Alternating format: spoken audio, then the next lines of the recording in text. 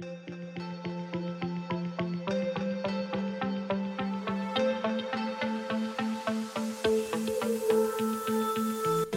to the We Are Human Leaders podcast. I'm Sally Clark, and today Alexis Zana and I are sharing our insight-packed, honest, and inspiring conversation with Iman Oubou about the inner work we need to do to achieve success in our businesses and careers and to live our fullest life as humans. Iman Oubou is a Moroccan-American self-made entrepreneur, former beauty queen, and published scientist on a mission to change the women's media landscape. Through her diverse experience with business, pageantry, and STEM, Iman noticed gender disparities in the workforce and an omnipresent bias across printed and digital media. She founded Sway, SWAAY, an all-in-one publishing platform for women to champion the voices of female changemakers through the power of storytelling. She's the author of the 2022 book, The Glass Ledge: How to Break Through Self-Sabotage, Embrace Your Power, and Create Your Success. Iman is a brave, soul-searching business leader and human, and her conversation resonated deeply for both of us, as I'm sure it will for you. Let's delve in.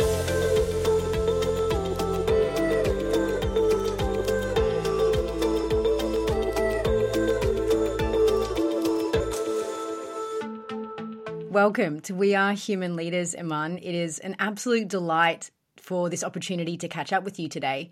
And before we dive into a little bit more around your work and your book and the amazing things that you're doing, we'd love to start with learning a little bit more about yourself and your personal journey that's brought you to this incredibly important work that you're doing now. Yeah, well, thank you so much for having me. I'm so excited for this conversation and to be on this amazing podcast with two awesome women. So I really look forward to it. And just to give you a quick background on my journey, it's a little bit all over the place, but I'm going to try to summarize it as much as I can. But basically, I was born in Morocco, and my parents decided to move to America, especially Colorado, when I was 15 years old, to really pursue mostly the American dream of their children, not necessarily theirs, because I can confidently say that we had a good life back home, but I think they really saw bigger potential in the American education system and just, the American dream. And they really wanted that for their children. So we kind of picked up and left out of nowhere. It was very sudden for me. And I definitely struggled a little bit during that transition. Now looking back at that, in hindsight, and even when I was writing my book, I kind of reflected more on that. And I didn't realize how much it really affected me, especially when you're a teenager, still trying to find yourself, growing through your hormones, making your place in high school and whatnot, kind of picking up and moving into a completely new world has a lot of effect, because I definitely didn't feel like I belonged. I had an identity crisis that I carry with me every day now. And it was, but in hindsight, I really feel like that's the best choice my parents have ever made. And I'm very thankful for that move. And so, shortly after high school, I went to school for biochemistry and molecular biology. My dream was to become a cancer research scientist or a doctor, especially in the cancer field. And so that's what I pursued my education in. I then went on to Germany for an internship and came back and went to grad school for bioengineering in Colorado. And so at that point is really when I felt like I started exploring more about who I was and what I wanted out of this world. And during grad school, I really focused on doing more than just going to school. I went and signed up for becoming the president of Global Health Association. So that's how I ended up going on medical missions all over the world, especially third world countries, including my own home in Morocco. And then simultaneously, I was also participating in beauty pageants. So it was kind of an interesting, I would say, double life I was leading, because on one hand, I was deep in the male-dominated, biotech world and medical world, but then also on the other side, I was working on exploring beauty pageants and really competing in something I've never thought I would ever be able to do. And I felt like that really built me up to the woman I've become today, because that's how I learned to be comfortable with being uncomfortable. And so at that point, because of all those experiences combined together, I decided to leave Colorado and move to New York. And that's when I ended up winning Miss New York US in 2015. And because of the platform and the voice that pageant title gave me, I ended up launching a podcast that became successful and ended up being what is today Sway.com, which is a publishing platform elevating women's voices and helping women and underrepresented voices build their thought leadership and their authority through content creation and storytelling. So that's me in a nutshell. Wow. Yeah, of course. And it does. It almost feels like listening to you speak about the world of like women in science and medicine and research, and then women in beauty pageants. Also, it feels like parallel universes. And I imagine totally how that would have felt like a split identity at the time. Mm-hmm. Yeah, it was going to be like a scientist by day and a beauty queen by night, because I would literally leave my science job and my biotech role, at 5 p.m. I would literally run into a Chipotle bathroom and change into my beauty queen gowns and crown, and then attend these galas with these important people in New York and raise money for charities and, wave with my crown and do press interviews. It was definitely a crazy year for me because I had to juggle a lot. But I think because of that, I have learned so much in terms of even just who I am and the type of woman I want to become. And it just really equipped me with the skills of being excited about taking risks and doing things that are different that people don't think you can do, as opposed to taking the road most traveled and sticking to stability and security, which obviously those are important things. But I think if that's really what you value the most, then you're never really going to live life to the fullest. I love that, Iman. And I think that's, I can imagine the experience of having moved to the US at such a young, formative age as well would have also been an experience that kind of gave you that lived experience of you can take risks and grow from them, and they will be uncomfortable and at times really deeply challenging, but they also can turn into your strengths. Mm-hmm. Mm-hmm. Yeah, absolutely. And, I think I'm the type of person too to not make a big deal out of the struggle that I'm going through at the time. So if I'm going through something right now, I usually never really show it as much. And I don't also dwell on it too much. But then I do this thing where I reflect years down the road and I'm like, wow, I can't believe that I went through that on my own. And that I didn't even acknowledge I was even going through that. It was, I went through depression, and I know I talked to a few counselors at the time, and, my aunt as well, because she went through that transition herself when she came here at a young age. But even then, I still didn't think that I had many people to talk to, and I didn't really know how to, I would say, channel that depression, anger, into a better way. So what I did was just journal. I wrote a lot. I think I had like 10 diaries at that point that I was keeping. I was just kind of talking to myself through my own feelings. And then I ended up also writing a lot of poetry, which now I'm realizing, wow, I didn't even think I could do that at the time. And then I channeled the anger too that at some point I had towards my parents for just picking up and leaving our world as we knew it. And I channeled that towards tennis and sports and competing in something. And so that kept me somewhat sane and going. But, now that we talk very openly about mental health, I'm sure there were better ways to handle that transition for me. I could have had therapy. I could have talked to my parents about it. I could have just been more vulnerable. But at the time, I didn't really understand or see vulnerability as a power move. It was if anything, it was weakness. And I don't like to be or feel weak. So I would avoid that kind of, state of mind. And then I would just work through it, however, and then reflect on it years later.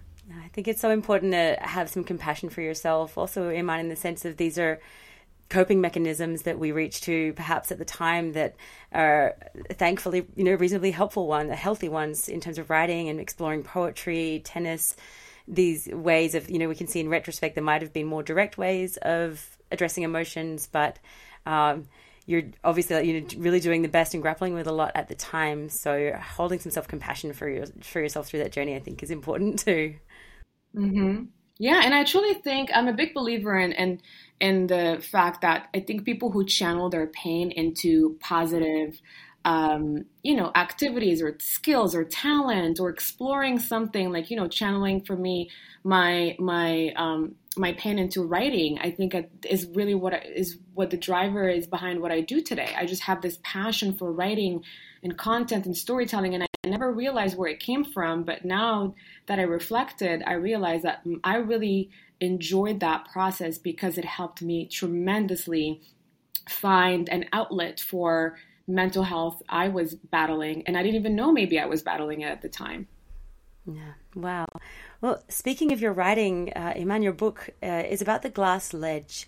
And I'd love for you to walk us through exactly what the glass ledge is, how it's, for example, different from the glass ceiling, and what the biggest dangers of the glass ledge are, maybe particularly for young women. Yeah. So the glass ledge refers to basically internal battles, or I like to call them self-imposed glass ceilings, that usually play a big part in distorting our beliefs of who we are and what we're potentially capable of. And in my life, I've been, an immigrant, a pageant queen, a scientist, a medical missionary, an entrepreneur, a women's advocate, and now an author. And throughout all of this journey, I gradually came to realize that I had subconsciously adopted strategies that sometimes hold me back and even drain the joy out of some of my successes. And as I dug deeper, and spoke to actually many other women in my network and the women who are part of the Sway platform and the women I interviewed in my podcast, I realized that I wasn't the only one. We all face these internal issues that sometimes we don't even know that we're putting up for our own selves. And so I wrote The Glass Ledge for basically every woman who carries those scars of the struggle to break barriers and challenge the status quo and achieve great things and still be true to herself. And so to me, I think writing this book really represents, and I talk about this, I think, in the intro or maybe the prologue, is that the book to me represents, especially that I wrote this during a pandemic, it represents the end of an era in which women fought to bring down external barriers and the beginning of a deliberate path to expand our own perception of ourselves and what we can accomplish when we embrace our potential. Wow. So to me, Iman, it sounds more about, doing the self-work to break down our internal barriers versus the perception that there are these other external barriers keeping us in place. Is that right? Mm-hmm. Yeah, absolutely. And that's not also just want to make sure that this is being told. That's not to say that there aren't external factors and barriers that we're facing every day. Of course, I think at this point, we all know what those are. We've all been through them. We all see them on a daily basis. But I think the mistake that we make is thinking that those are the barriers that are holding us back from achieving our greatest potential, when instead the biggest danger are the self-imposed glass ceilings, are the self-imposed barriers that we are putting up for ourselves. And those can manifest differently for different people, different scenarios, and again, differently throughout your life. The self-imposed glass ceilings I had when I was a teenager are certainly different than those that I'm holding up to myself today. But I think the key here, and what the book is really about, is not to say that you have to live your life with a complete positive mindset and all these unrealistic standards, like we always have to be positive and you always have to believe in yourself. But yes, those are great. We're all strive to be that way. But I think the point is, for me, is to acknowledge when we are becoming our worst enemies. And that's when the shift happens. That's when the growth happens. It's when you can catch yourself saying, oh, wait a minute, I am not getting the outcome I want because I'm low-key fearful of failure. And because I'm fearful of failure, I'm procrastinating. And because I'm procrastinating, I'm not giving the work I need to do the most important. And because my work is not great, then that's why I'm not getting that promotion. Things like that. It's kind of like, can you identify those moments in your life and can you stop them before they sabotage you?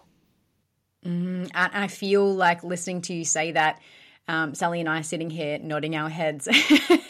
Yes, I hear you. I feel that there are moments in my life now, certainly moments in my past where, I've subconsciously been my own worst enemy. And what I feel like I'm hearing you really talk about here is the opportunity to take back our own personal power. And I'd love to hear from you. Like, what is your personal definition of power, and how does sort of stepping into that or taking ownership of that, how does that really shape the way that you've led your life and, how you lead yourself and your team now? Yeah. So that's why I started the book with that theme in particular as the first chapter, because I truly think that, our relationship with power and what it means to each one of us really defines everything else we do in life. And so for me, I personally learned that power for me is about charting my life's course in my own terms. I'm really I've always been about doing my own thing in my own terms. I never been afraid to be different or let other people's perspective of me or opinions really be the driver behind my decisions in life. And I think that all comes from the fact that I've watched my parents take the biggest risk of their life and really downgrade everything they've ever worked for just because they saw a future for us and they saw something that nobody else saw. And they, moved through life with so much conviction about that. And to me, that's power.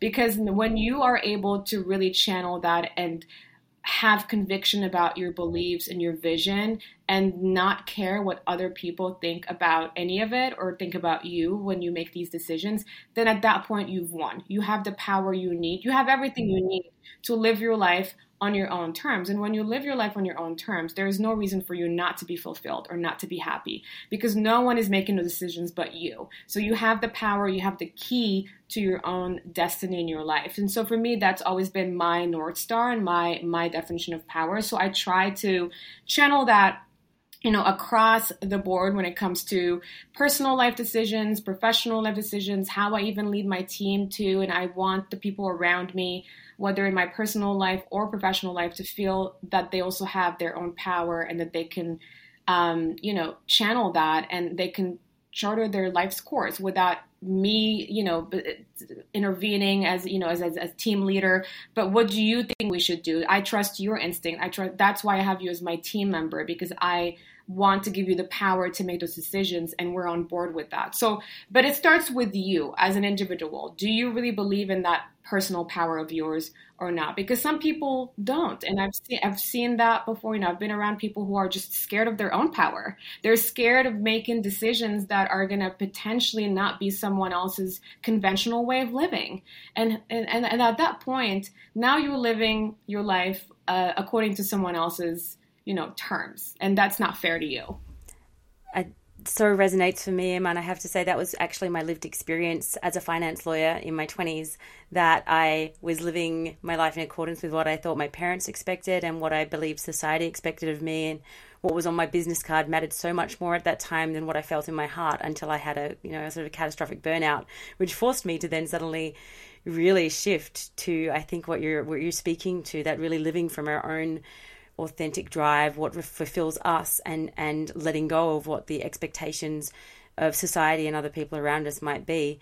And I love that you were able to take that inspiration from your parents' story and almost channel that from quite an early age to be following your own North Star without necessarily having to maybe wait as long as quite a lot of people have to do for that catastrophic experience later in life. Yeah. It's really inspiring.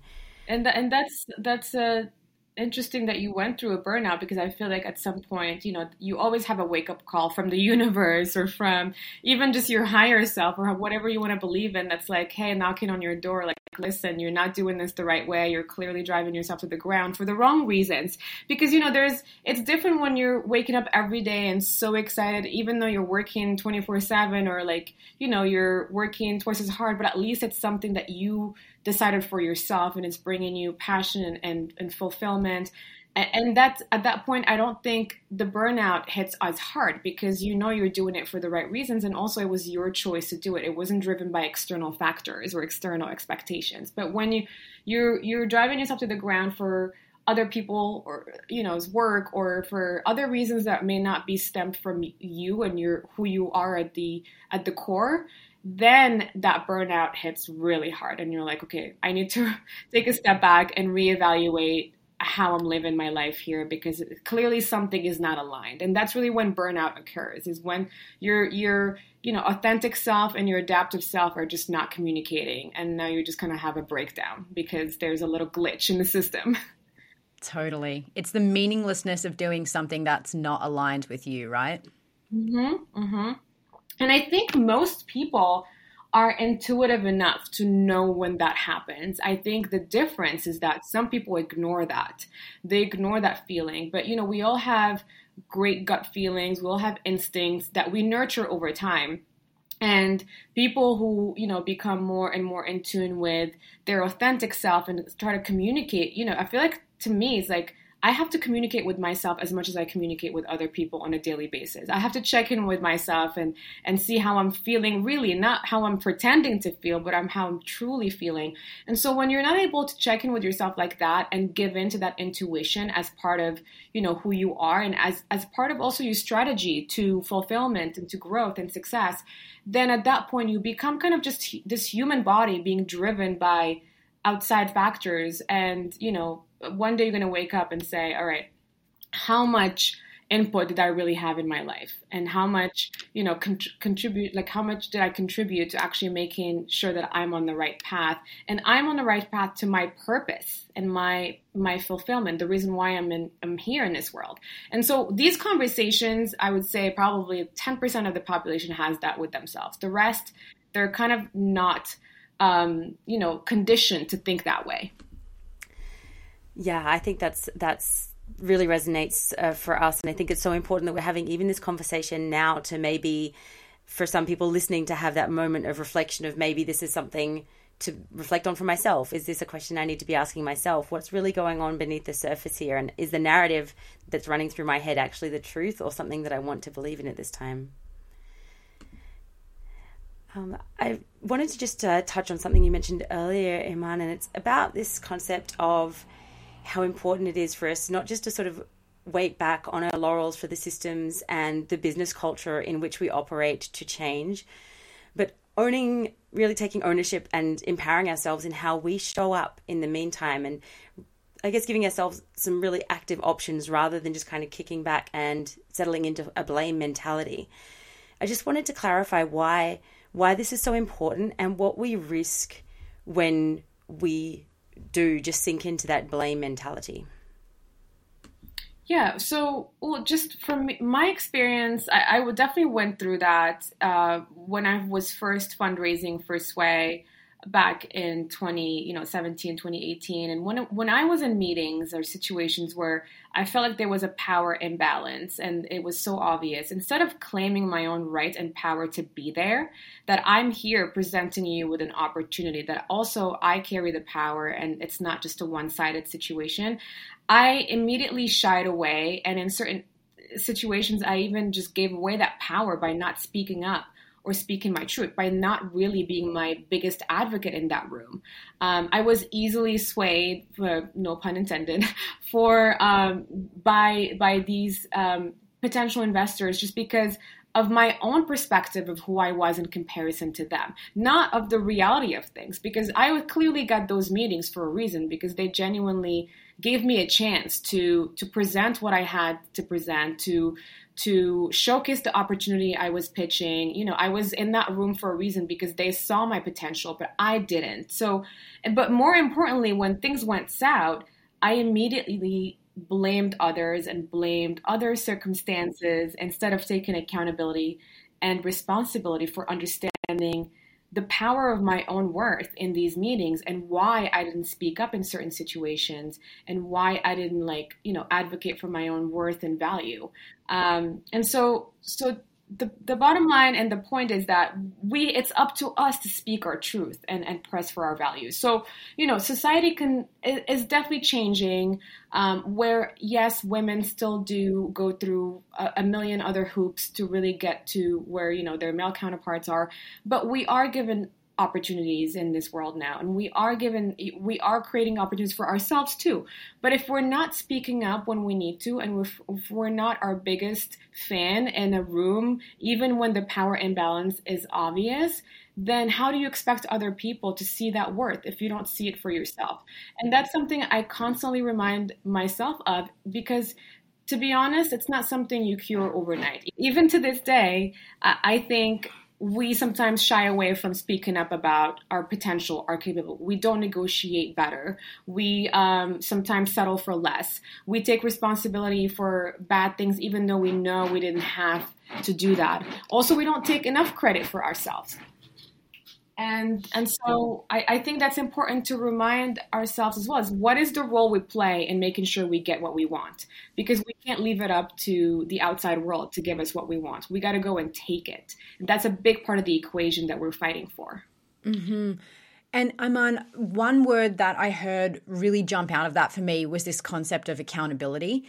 And this is something that, we talk about at Human Leaders all of the time in terms of leadership accountability and self-accountability. And you have this beautiful sentence in your book where you describe accountability as the obligation to explain, justify, and take responsibility for our beliefs and actions. And I'd just love to dive into this concept a little bit more. You've mentioned it a lot here around how not taking ownership for yourself in some of those meetings meant that you were giving your power away. But I'd love to know, how does taking accountability for those internal limitations actually affect and impact in a positive way how we lead? What's the flip side of that when we are able to take ownership of that? Well, I think we show up differently. And I know I did that when I started taking accountability instead of looking for anyone and anything to blame. I started being more competent about what I was pitching. I started being better prepared. I showed up with so much conviction that there was nothing or no one in that room that could tell me otherwise. And I didn't act that way. And I think, people can read energy. You could sit there and act like you believe in your idea and yourself, but if you truly don't, it can come across. It's very obvious.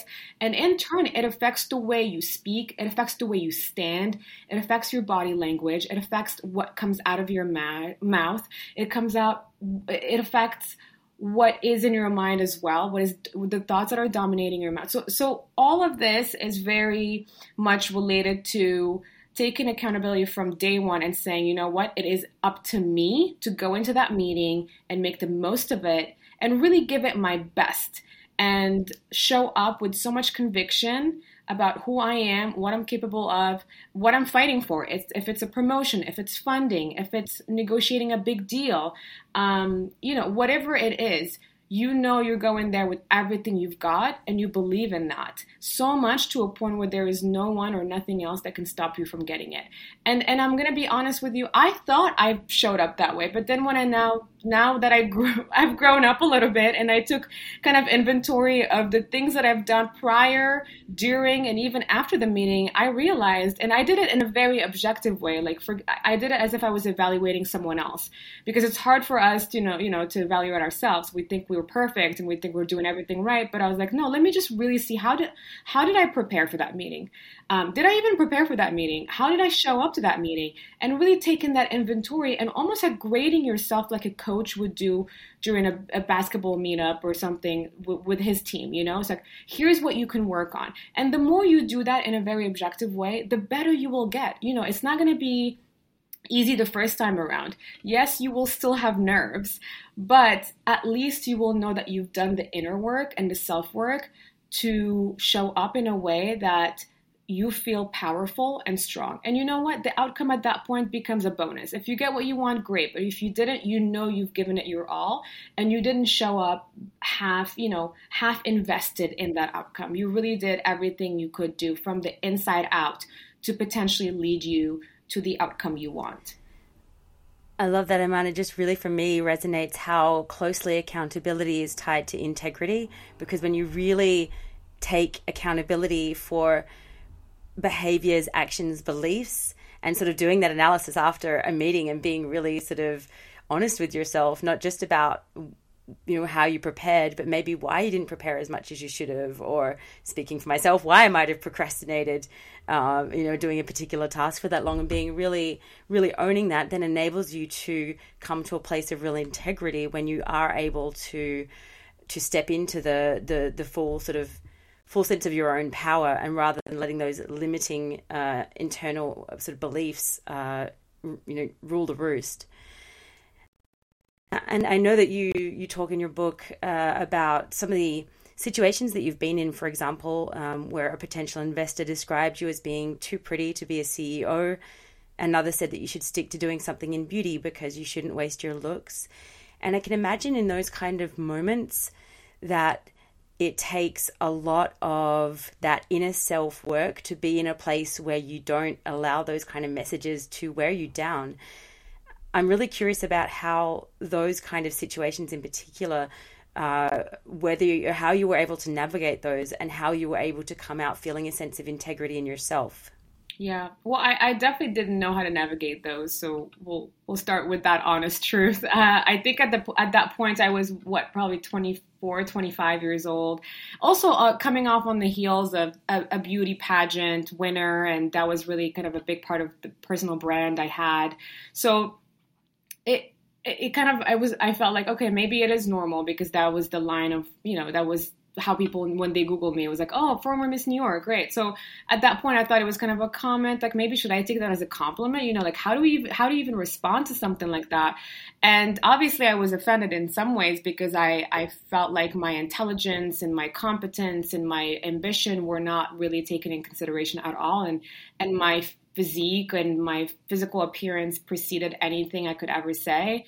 And so it was, I would say, disheartening, and it definitely affected me in so many ways, because I think I internalized that subconsciously without really even paying attention to it. And I think at some point I started showing up to meetings with no makeup at all and wearing like just, pants, and which was not my fashion style. Wearing like pants and a white button down is not really my go-to outfit of choice, but I felt like that was a safe thing to do to avoid any kind of comments like that. And so I had to almost change myself to feel comfortable with how the outside world saw me, as opposed to educating the outside world of why I'm not those things and I'm much more than that. And so now I know better, of course, although I would say those comments have not come up again, thankfully, for me. Maybe I'm just attracting better. Maybe I'm just prepared better. I don't know what those are, but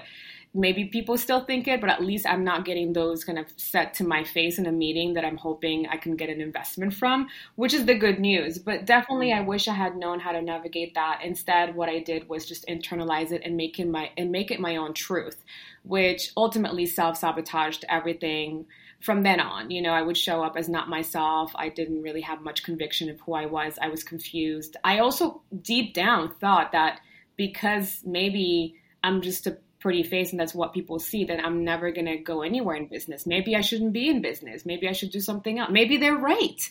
And these thoughts come, every now and then. You can't ignore them, and you can also deny that those thoughts don't come up after those kind of comments are made, especially a couple of times during that fundraising process. But I think this is where the inner work and the self-work helped, because then I had to really change how I saw myself. And then I had to also come into terms with the fact that the way people perceive you is not who you truly are. And that's probably their insecurities, that's their own issues, that's maybe their ignorance also projecting on you, as opposed to taking those as actual statements of who you truly are. And so I had to just convince myself of those things and really build an unshakable confidence from the inside out, to the point where even if these comments were ever made again, it won't faze me at all. As a woman, I don't think there'd be a single person listening to this that hasn't experienced some sort of backhanded compliment in some way, because I totally hear you. How do you take that? And, interestingly, it had me reflecting, just listening to you speak then, so much about my own journey in a very different way. I grew up playing sport at quite a high level, football and things like that. And one thing that I used to hear so often that this has been almost a light bulb moment for me was that, I was really good for a girl, was like often the sentence tagged along at the end. And what I've just recognized through hearing you articulate your struggle is that for me, how that was internalized was when I would then find myself in male-dominated industries, especially in my early career in the business world, there was this sort of glass ledge moment where I'd be like, well, I'll do as well as I can, but I'm still a girl. So if I don't do as well, it's kind of as expected. And I never realized that that had formed such an integral part of my internal limiting self-belief, that there's this expectation for me to do my best, but it may not be as good as everyone else because I have this internalized dialogue that women necessarily aren't as competitive in certain things. So sort of a different take on how that impacted me. But it's just interesting how even perhaps not ill-intended things are internalized, and the consciousness when we are speaking to people around how our words may be received and internalized by people. Yeah, well, that's a very powerful revelation. That's a very powerful glass ledge moment you just had here and you just shared with me. That's amazing. But now that you realize it, just the fact of acknowledging that kind of gives you a little bit more power back to change that. And that's the whole point, is that it's not going to be an easy journey, but just realizing it is a big step towards growth and success. And you're right. I think there's a lot of research that supports that oppressed groups often cope with these external barriers by internalizing the discrimination and prejudice they're experiencing. It's human psychology. That's how it works. And for us, it's easier for especially minority groups and, oppressed groups. It's easier to internalize that than fight back, especially when it takes everything you have internally to do that. And a lot of people sometimes think that fighting back is only going out there and shouting and protesting. And that's a big part of changing the narrative for sure. But also fighting back is dismantling that from the internal perspective as individuals. Because in order to achieve that collective change, us individually have to achieve an individual dismantling of those beliefs that we have internalized as a result of the oppression and the discrimination and, prejudice and all that. Mm-hmm. Yeah, so powerful. And, listening to you speak about your journey so far, Iman, it sounds like you've overcome so many just incredibly challenging moments as a female, as a human, and also as an entrepreneur. And your platform, Sway, as you mentioned, started as a podcast, and it's now it got investment, it's going really strong. And we just love to know, what have been some of the key lessons that you've really taken out of this journey that, you wish you'd known as a 24-year-old walking into a room of investors? What are some of the key lessons that you can take from that journey? That's a good one. There's a lot, but I think... no doubt. I think that really the biggest one for me that I carry with me almost on a daily basis now is just remembering that most of your stress comes from the way you respond, not the way life really is. So if you adjust your attitude, you can leave that stress behind. And I've struggled a lot with anxiety and stress, just really trying to take Sway to the next level. And, it might be strong, but it probably isn't as strong as it could have been had I been able to get the resources I needed to really take it to new heights. But, I've been very determined and passionate about the mission, specifically to keep pushing, even if it's on my own sometimes. But really, I think I just remember that it's really how you react to things as opposed to the things that happen to you. And so taking it really day by day, but also just from a business perspective for entrepreneurs listening, I think what I learned, obviously Sway is my first startup, and I really started it by accident, if you will. So there was truly no clear direction or guidance from a business standpoint early on. So that's probably why I think a lot of the struggle came along the way, is because what I had was really a mission to help women express themselves and share their voices and amplify their stories and things of that nature. So the mission really was what drove me every day. But I also had no idea how to make a business out of that. And I think for entrepreneurs listening, that's a very important point to really flush out early on is just also understanding that sometimes your passion and mission-driven side hustles don't always translate to scalable business models. So being able to really figure out the sweet balance between those two worlds where you can marry your passion with a sustainable, scalable business model, and then really flushing that out early on before you even embark on that journey will make things so much easier down the road if you have clarity around how to achieve growth and business returns from what your mission and passion is. For me, I didn't. And so that's why we had to pivot quite a bit to figure out, okay, how do we make money from this, right? Like, yeah, we're helping women. We're a platform that is able to welcome and help any woman and even underrepresented voice to share their stories and build their thought leadership. But then how do we turn that into a business? And that's, again, I think now that I look back into my struggle with fundraising, a lot of that was because of that, as opposed to the way I saw it was like, oh, well, I'm a young woman, I can't raise money because that was like my fixation, is that I'm a woman, I can't raise money.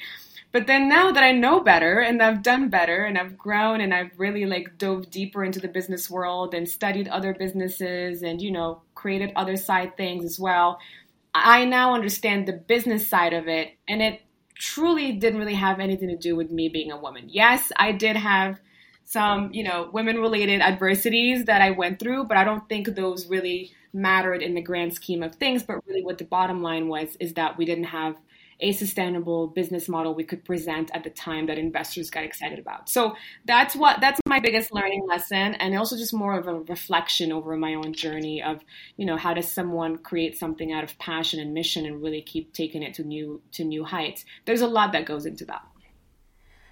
I can imagine, Iman, and I think it's really fascinating to hear how, I think if you didn't have the sort of the drive and the natural curiosity that you do, and the belief in creating the forum that you have and the business that you have, it would have potentially been quite easy at some point to just sort of succumb to those beliefs or to the messages that you were getting, and to sort of you must almost stop the internal work as well and be like, well, this is just how it is, and step into that narrative and just let that be the case. But it sounds to me like you have quite a natural determination and drive and curiosity, and I can't help connecting that a little bit with your scientific mind as well.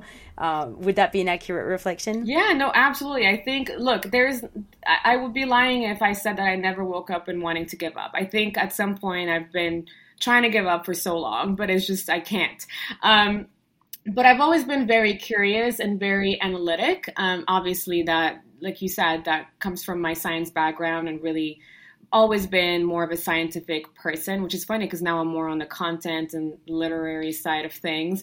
But I'm able to apply that skill of really diving deeper into the reason why outcomes are the outcomes, and why things haven't worked out, and what can be done better, and really using, I think at this point, adversity, every challenge as a learning lesson, as opposed to seeing it as a block that is going to prevent me from getting to my next level and unlocking my potential. My whole kind of life purpose is just continue to unlocking my potential, because I know there's many layers to us, in general, just humans. There's so many layers of potential that we can continue unlocking. And for me, that's the game of life. That's really how many layers can you unlock of your potential? Some people stay at like level 1 or 2. I'm like, I'm trying to get to level 100. Like, what does it mean? And what is that going to take? Like, what do I need to change? And, and sometimes I think now I've also explored other things that I use as tools to be able to unlock, because you're not going to do the same thing over and over again and expect different results.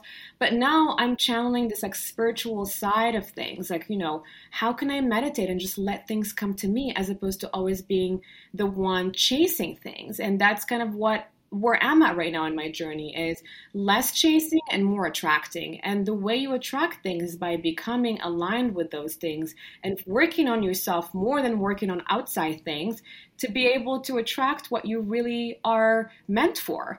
And really giving the universe, given the universe and, the highest power, whether it's God or whatever you believe in, the opportunity to channel you, and you really so you can become the purpose you put in this earth. So a lot of that I think about, and for me, that's really the game that I'm playing. It's not really about achievements, but rather what else can I do and how can I prep myself to be at my highest potential.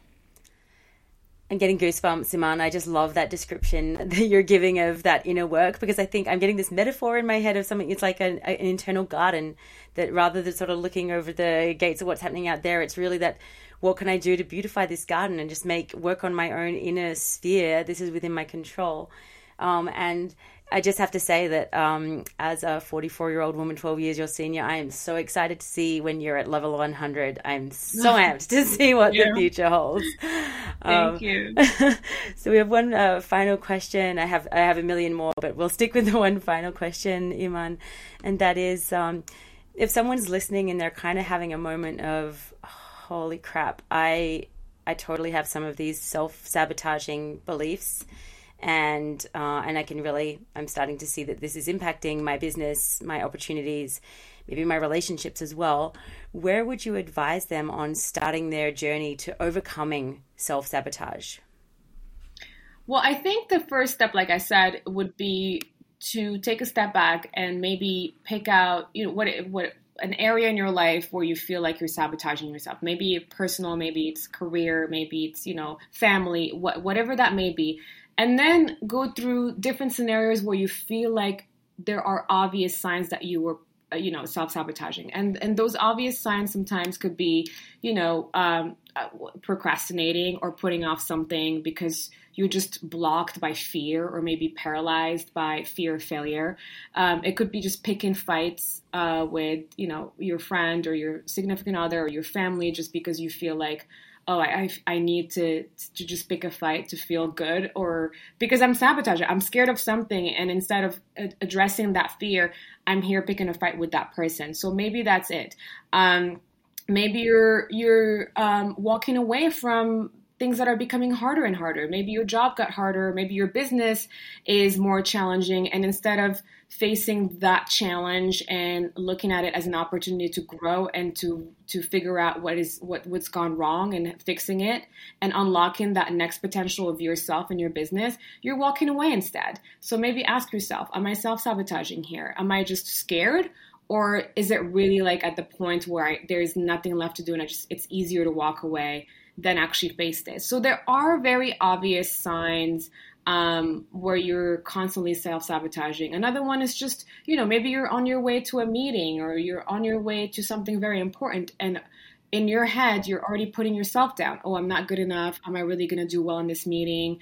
Do I deserve to be at that meeting? Am I good enough to carry this kind of operation? That putting yourself down talk is very much the core of self-sabotage, and that's how it starts.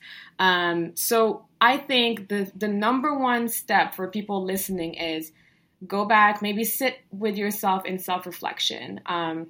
Maybe meditate, just go in a quiet room and just have a notebook with you and take almost inventory of certain situations where you feel like, oh, the outcome is not there, but maybe it's because you're self-sabotaging as opposed to other external factors you've been blaming all this time. So maybe you could do a little exercise where on the left side you have things that you've been blaming, on the right side maybe how I've been self-sabotaging. And then look at that, really study it. And then because of what you're going to have in front of you, you're going to be able to start taking little steps to really undo that self-sabotaging and be able to grow into that fear that is holding you back and that is basically leading you to self-sabotage. So to me, I always say, first step is let's do some acknowledging exercises and really understand where and how we're self-sabotaging. Once we have those answers, you're able to take a step back and say, okay, instead of doing this, I'm going to do that because I know I'm only self-sabotaging because I'm scared of XYZ. Maybe I'm scared I'm not good at spreadsheets, and that's why I'm not tackling that financial model. So now let me just go and study that financial model and be better at it. It's honestly, when you look at it that way, it becomes like little simple steps that can make a huge difference. Wow. I mean, to me, the message that's just jumping out at me here, Iman, is that we can't change what we can't see. So until we take that opportunity to sit and acknowledge what's happening for us, we can't do anything about it. Yeah, absolutely. And I did that recently myself too, because I started a new project and I've realized that I have this fear of just going back, financial models and spreadsheets. Numbers really to me, I'm like, especially when I'm excited about the vision, I'm like, I don't really want to dive deeper into 20 tabs of spreadsheets. And because I have that fear of that, because I don't think I'm good enough for it, I don't think supposedly I'm good enough for numbers or to understand that kind of, world, then I have been putting it off and just not giving it the studying and the practicing that it deserves and the preparation it deserves. And so when I'm in meetings trying to talk about this new project, obviously the next questions that come up is the financials and the numbers. And I always sabotage myself in these meetings. Why? Because I can't answer a single question about that financial model. And I know I'm the reason why. I'm the one who was not able to do that because I was scared of failing to understand that kind of world. And I finally got myself to do it and sat down. I was like, wow, it's not even that hard. This is simple. And now I show up to meetings like ready to take over, and I'm confident, and I'm even telling people about it before they even ask. And that's when, the switch is so easy to make, but it takes one single, revelation of just self-reflection about something you're doing the wrong way or you're not doing at all, for you to completely change into someone who shows up with more conviction and more confidence about what they're talking about what they're preaching about, what they're pitching, and things like that. So that's just an example on my end, but I know there's so many, across the board. And when people sit down in self-reflection, it will come up to you, I can assure you, especially if you get it out of your own head and become very objective with how you evaluate the things you do. Another thing I want to also drive home is that you can also tell your priorities by your day. So if you wake up every day and the first thing that you do is anything but the thing you're most passionate about, then clearly you're not taking it as a priority. Because usually when you wake up, you have your little morning routine, of course, but if you don't go straight into it, then you're putting it off clearly because subconsciously you're scared of it, you don't want to do it.